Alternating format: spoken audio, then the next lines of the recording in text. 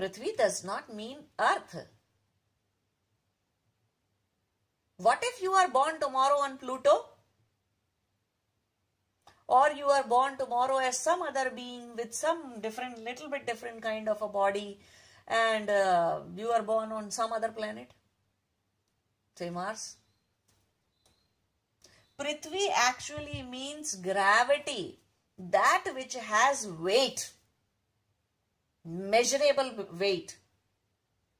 That is what makes our body stable.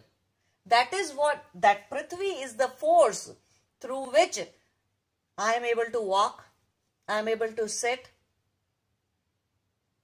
You call it gravity when you see it in reference to a planet.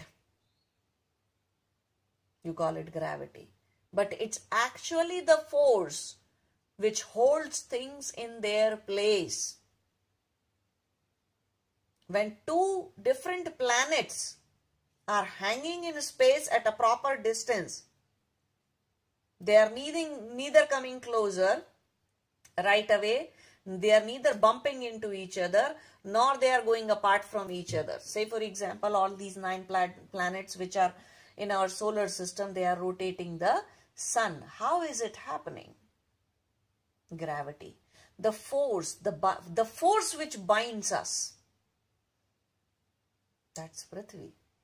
It also works when you get addicted to something. This is hard to move. Means it's not fluid. It's not going to go away. It's not going to change so fast. So any addiction, any habits in you, or any negative thought pattern, thinking negative all the time, that kind of a habit, not just physical habits, all your mental habits, habits to talk, anything that you call habit or addiction, mental or physical or emotional or whatever kind of it is, it actually has the element of Prithvi in it. So this does not only mean earth, that this means that which has gurutva, that which has weight in it. Your negative emotions have weight in it. Your bad habits have weight in it. Your body has weight in it. All the planets around you, so many things have weight in it. Not just the physical, emotional. Your sadness, your grief, your shame, your guilt, your emotions which do not let you go.